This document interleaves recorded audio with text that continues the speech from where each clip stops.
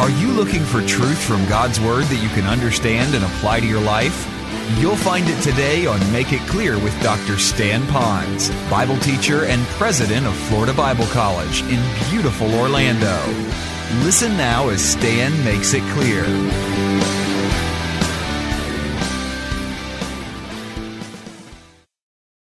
If you have your Bibles, I'd like you to get them out right now. We're going to turn to Colossians chapter 1. We're going to go through verses 3 through verse 8. And I have to tell you that I'm excited about what I want to share with you, because the truths that we're going to hear and learn today are truths that really reverberate in our hearts, that are really very much a part of our very, very core being. I've titled today's message, So What's So Good About Good News? Well, for some of you that are just entering into this journey with us on our walk with God, some of us, it might be good for us to know a little bit more about this term, gospel, what it is and what it means. Today, if you go to a lot of what are often known as seeker services, you're going to find that they often don't use the word gospel as much anymore, and they'll put in that phrase the word message, or the message of Jesus, or the story of Jesus. Personally, I don't have a great deal of problem with that, as long as whatever word you use, gospel or message, that you explain what it means and what you understand it to mean would be what the Bible has to say it means. And so that's why it's important to let the Bible define itself, so we understand what the word gospel really means. Today, you'll even use it in our own language. We might even say, that's the gospel truth. Well, when we say that, what do we mean by that? Gospel truth. How does that fit into where we're really going? So let me define for us what is the gospel, for those of you that hear that term and you want to know what it means. Biblically, it's coming from a passage of Scripture found in 1 Corinthians chapter 15, basically verses 1 through 5 or 6. Those that have been involved in maybe Christianity a long time, they would like to tell you the gospel is the death, burial, and resurrection of Christ. That's a quick answer, although I don't want to split a hair on it. I don't know if it's entirely accurate. It could mean that the gospel is the death, burial, resurrection, and that he was seen by others after he rose again from the dead. But I think technically, though, the gospel has to fit into what is the gospel? Why did it happen? What's the purpose of it? It's when Jesus came, and here it is. He died on the cross, and he rose again from the dead. If he didn't die, you wouldn't have a gospel. If he died but he didn't rise again from the dead, you wouldn't have a gospel. You had to have the death and the resurrection of Christ. Then what's this being buried and then being seen by others? Well, how does that fit in? Well, that's very important, because you see, if you don't bury someone, you don't have a death. I have not buried anyone alive yet, and all the funerals that I've done, and I looked in the casket or I looked at the urn, none of those folks came out of the casket or came out of the urn. They were dead. And so what happens is, when Jesus died, the proof of his death was that you buried him.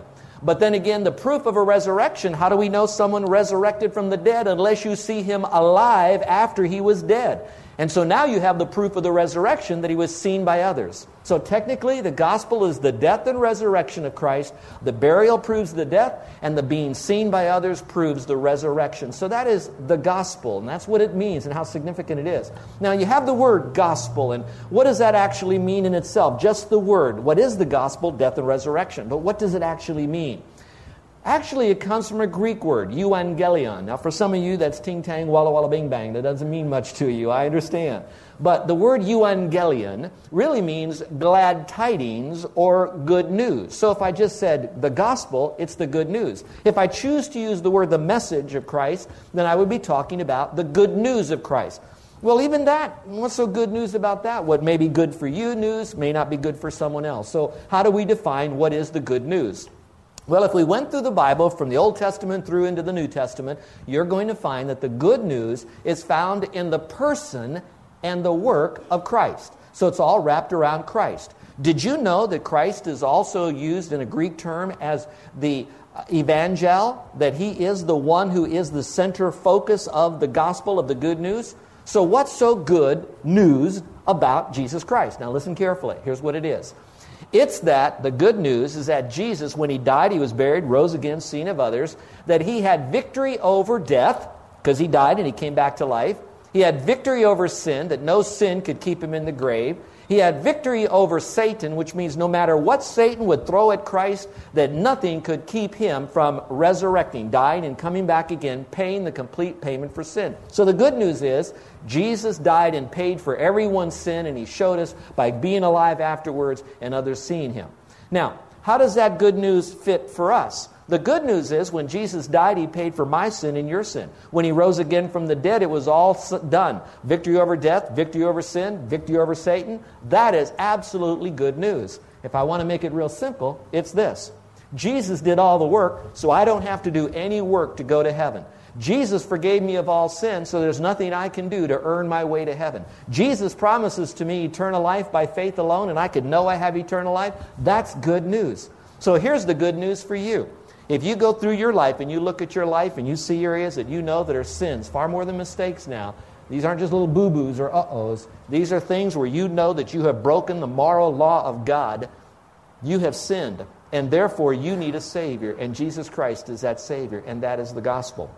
This morning, the pastors and I were in our office together, and we were praying. And as we prayed for you and for others in our church and those that were having special needs, we also reminded ourselves in prayer of this very important fact. And I'd like you maybe to catch this with me.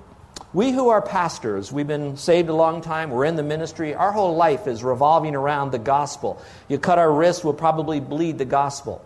But like anything else in life, we can, and I hope you would not, but we get so caught up in doing so many Christian things that the gospel becomes a part of our life, but does not become the clarion call core value of our life.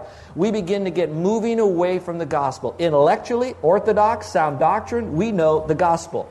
But we don't let it become the very important part of our life, that it becomes everything. In other words, we become numb to the gospel, if I could use that phrase. We come to a point when we talk about the gospel, it's like, oh, that's the gospel. We know it. It's important. It's very important for the Christian faith, but we've lost its impact in our life. And our prayer this morning as pastors is that even though we're involved in doing a lot of things, that we never move away from seeing the essentialness of the gospel and to see that that's the core of it. For example, when you ask yourself, are you Jesus-centered? Is Christ the center of our life? We would call that, here's a heavy word, Christocentric. Is Christ at the center of our life? We also ought to be able to say we are gospel-centered, because the gospel is the death and resurrection of Christ, and if Christ is at the center of my life, then the gospel should be at the very center of my life, and how important that is. Now, some of us, we look at the gospel as just another event in our world of life. For example, we'll watch television, and we have that little remote control, and I know most of you guys probably have that at the side of your chair there, and you're flipping through that, so we'll flip and we'll watch a sports program. We'll flip and watch a news program. We'll flip for just a moment and maybe see something where they're trying to sell you some jewelry or something. We flip again, and we see Billy Graham preaching the gospel. We flip again, and we move into a reality program. We flip again. And in other words, what happens is, all the things, the stuff of life, is on a screen equal to the gospel, and people just slide right through that. Okay, that's religious, leave that, I don't want that, I want to watch sports. I'm tired of sports, I want to see what's going on with news. And it becomes just such an average thing. What happens then is that we've reduced the gospel from being an eternal message to something that is nothing more than a boring present message that does not relate to our life. Remember, everything that we have for the hope of heaven is centered around the very purpose of the gospel. If I had the most passionate prayer for you and me today would be that we would not become immune to the purpose and the power of the gospel. Do you know that in Romans chapter 1, and they're having a great study in a Sunday school class on that, in verse 16 says that we should not be ashamed of the gospel, for it is the power of God unto salvation to everyone who believes, to the Jew first and also to the Greek. So the very power of our salvation, the very power of our existence is found in the gospel. It is almost like a mystical, magical bullet of the gospel that has so much power in it. In fact, when you begin to debate issues of religion and Christianity with people, they will really not know. They cannot know the things of God until they've trusted Christ as Savior. And to do that, they have to go through the gospel. They have to trust in Christ who died and rose again. That's the gospel. And once they do that, it opens up the Spirit of God into their life, and now they have the capacity to begin to understand what God has to say. So everything begins with the gospel. When we die and we go to heaven, it ends with the gospel. Our whole life is centered around the gospel. So you hear me say that over and over again. That gospel is the good news that Jesus died, yes, but He rose again, yes, for the victory over sin, Satan, and very hell itself.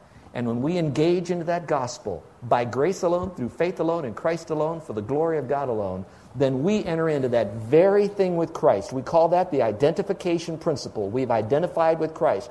That's what water baptism is. It shows outwardly what we've done inwardly when we identified with Christ. We are identifying with, here it is, the gospel. And so that's why I titled this message today, What's So Good About the Good News?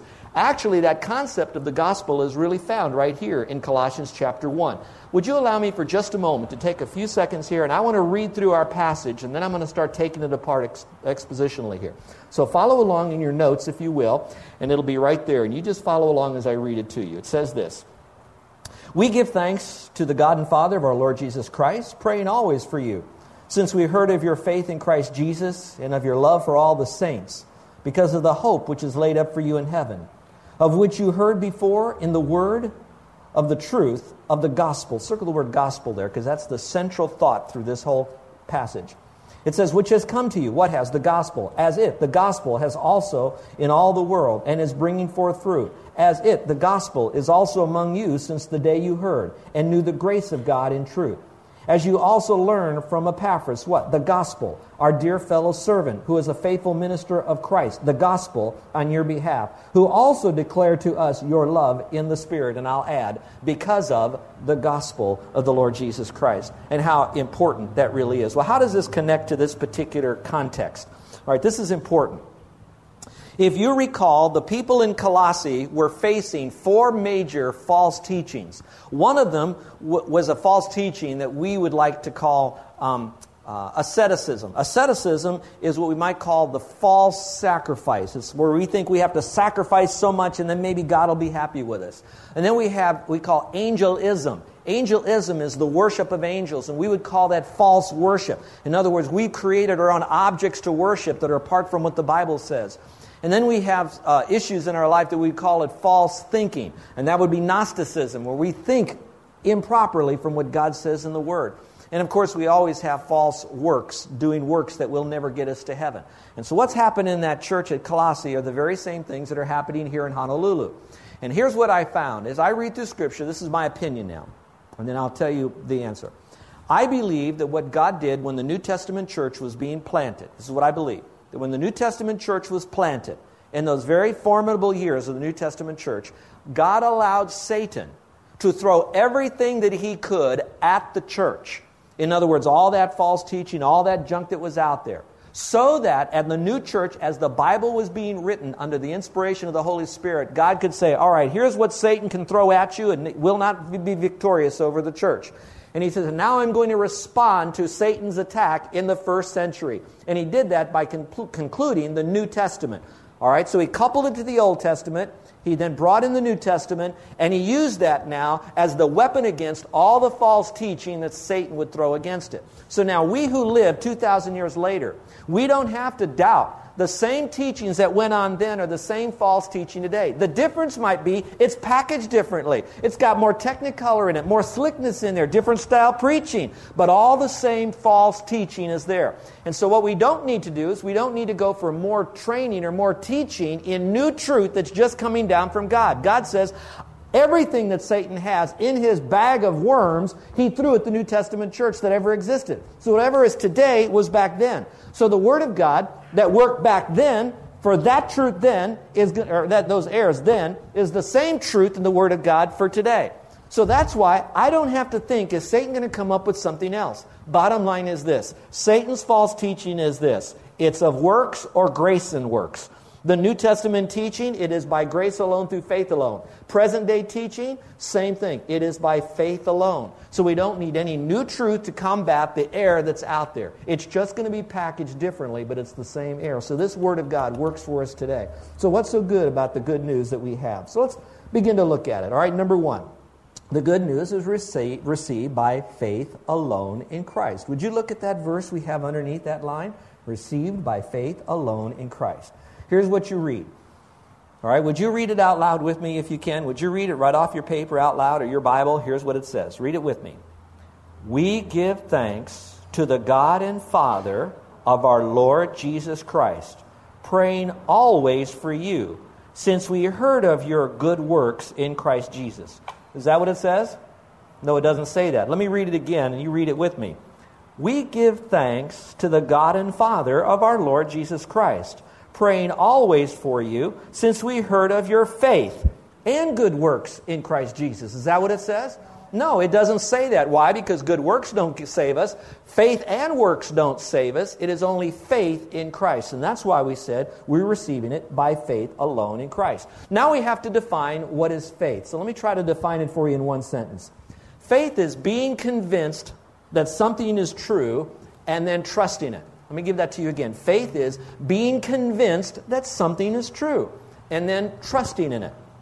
All right, some of you that have been around a while, you've seen me do this illustration. But because we love our guests that are here, they may not have seen this illustration. So let's look at this chair for just a moment. All right, as you look at me and I look at this chair, am I right now demonstrating my faith in that chair? Yes or no, everyone?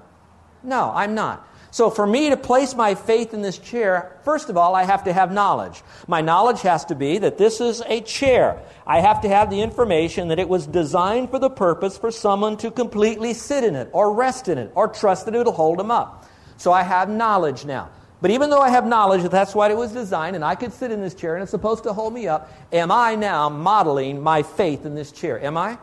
So no, I don't have the full understanding of faith. So number one, faith involves saving faith, knowledge. I have to know this. That's why you and I must get the knowledge of the gospel of Jesus died and rose again. By faith alone, you go to heaven. That knowledge has to go to the world. If they never know that, they will die totally ignorant of what it takes to get to heaven. But even the knowledge doesn't save anyone. There are a lot of universities that teach comparative religion, and they can accurately explain what Christianity is. Yet at the same time, the teacher does not fully trust in Christ. So he doesn't have saving faith. He just has knowledge.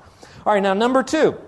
Knowledge means that I not only believe that this is a chair, I have information, but I also believe that it's true. That really is a chair. And frankly, I do know that it can hold up people. How do I know? It held up Miss Mary, who led us in worship. It held up others. It's holding all of you up right now, okay? So I know that it was designed to be a chair to hold up people. I also believe that it's true. It's a chair because you're doing it and it's working.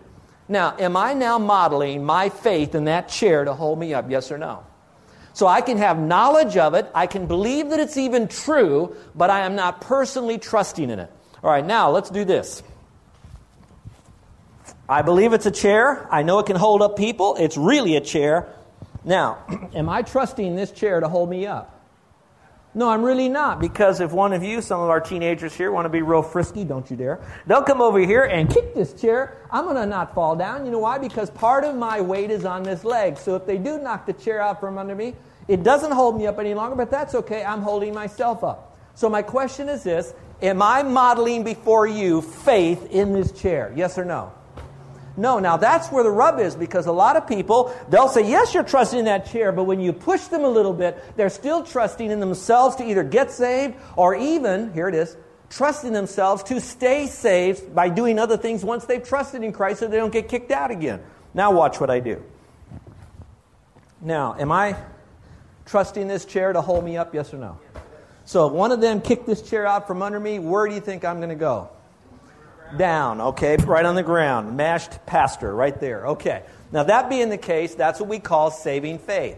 I have information, I believe it's to be true, but I've activated one other step. I've trusted in that. So that's where this thing is, and I hope that we all got that. If you will go back, if you will, for just a moment.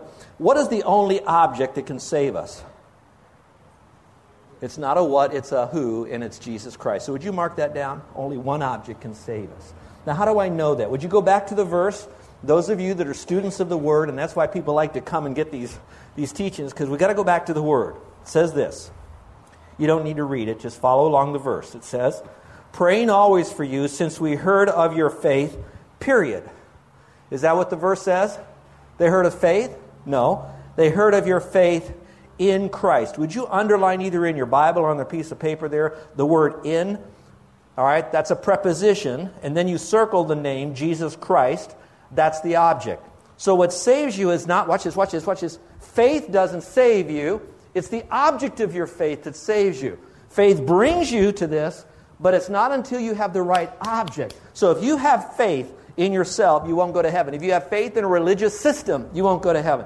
If you have faith in your honesty that you don't know what to believe, you won't go to heaven. But you have to have your faith alone in Jesus Christ. I didn't write this stuff, folks. God did. That's why it's by grace alone, through faith alone, in Christ alone. So let's go to number 2. So that's good news. It's by faith, not by works. Hallelujah. So have you put your faith in Christ as your Savior? Number 2, the good news causes Christians to love others. So here's what else he heard. He also heard of their faith, but he also said, I heard of your love for all the saints. Now, if you want to, you can circle the word love. It's there emboldened for you. And it says, for all the saints. Now, we can make a big deal about loving other believers. We know that Jesus was very high on that fact. He says, love everybody, but especially those who are believers, because that shows the world that you're my disciple. So the world has a right to look at us to see how authentic we are as a believer based on how we demonstrate genuine love for other believers. Then other times in Scripture it says to do good unto everybody, but especially to the household of faith. So there's something a little bit more post-toasty-ish.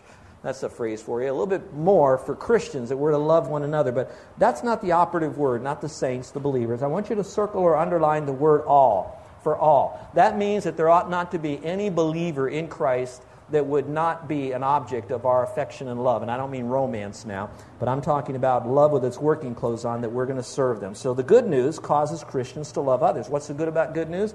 It gives us a unique capacity for us to love one another. If you will, look at the next verse I put there for you, 1 John 3:23. This is so cool. It says, and this is his commandment, that we should believe on the name of his Son, Jesus Christ. We already talked about that. It didn't say just believe. It doesn't say behave. It doesn't say believe and behave. It says believe on his name. In other words, you're trusting in Christ. Then you have, and love one another as he gave us commandments. So God says, I want you to trust in my Son. But very quickly attached to that is an immediate love affair that you have with other people, particularly other believers in Jesus Christ, and how absolutely critical that is. So, look up here for just a second, if you will. Let me see if I can demonstrate with my arms for a moment. When you come to faith in Christ, when you hear this message like the people of Colossae did, they heard the message going to heaven was by faith alone in Christ. The gospel is Jesus died, rose again. That's good news. Trust in Him, you'll have everlasting life. When you trust in Christ as your Savior, according to other books in the Bible, God wanted us to know, when I trust in Him as my Savior, what happens then is I am born again with a new nature. Secondly, the Holy Spirit comes inside of me. That's key. That's key. I become a partaker of His divine nature. So let's look at those three. A new nature. What is that new nature? It's a divine nature. I have the Holy Spirit, who is God, inside of me. I also now have this new nature where Christ lives in me, the hope of glory. Now stay with the train of thought. If the Bible says that God is light, He's light. The Bible says He is the God of love, or God is love, then He personifies love. So if I have trusted Christ and I'm a partaker of His divine nature, which is love, the Holy Spirit, who is part of God, love, Jesus Christ is in me, the hope of glory, demonstration of love, all that loveness of God is inside of me. So if I truly trusted Christ as my Savior, very soon I ought to now have a new viewpoint of other people, that I now look at them to love them. Now, let me hasten to say this, because some of you will say, I know he's a Christian, but he is not acting very loving toward whoever might be out there. Your mind would say, well, then he probably isn't a Christian. Well, we need to be very careful that we're not fruit inspectors. God didn't tell us to do that, to inspect everybody else to see if they've got the love fruit in them.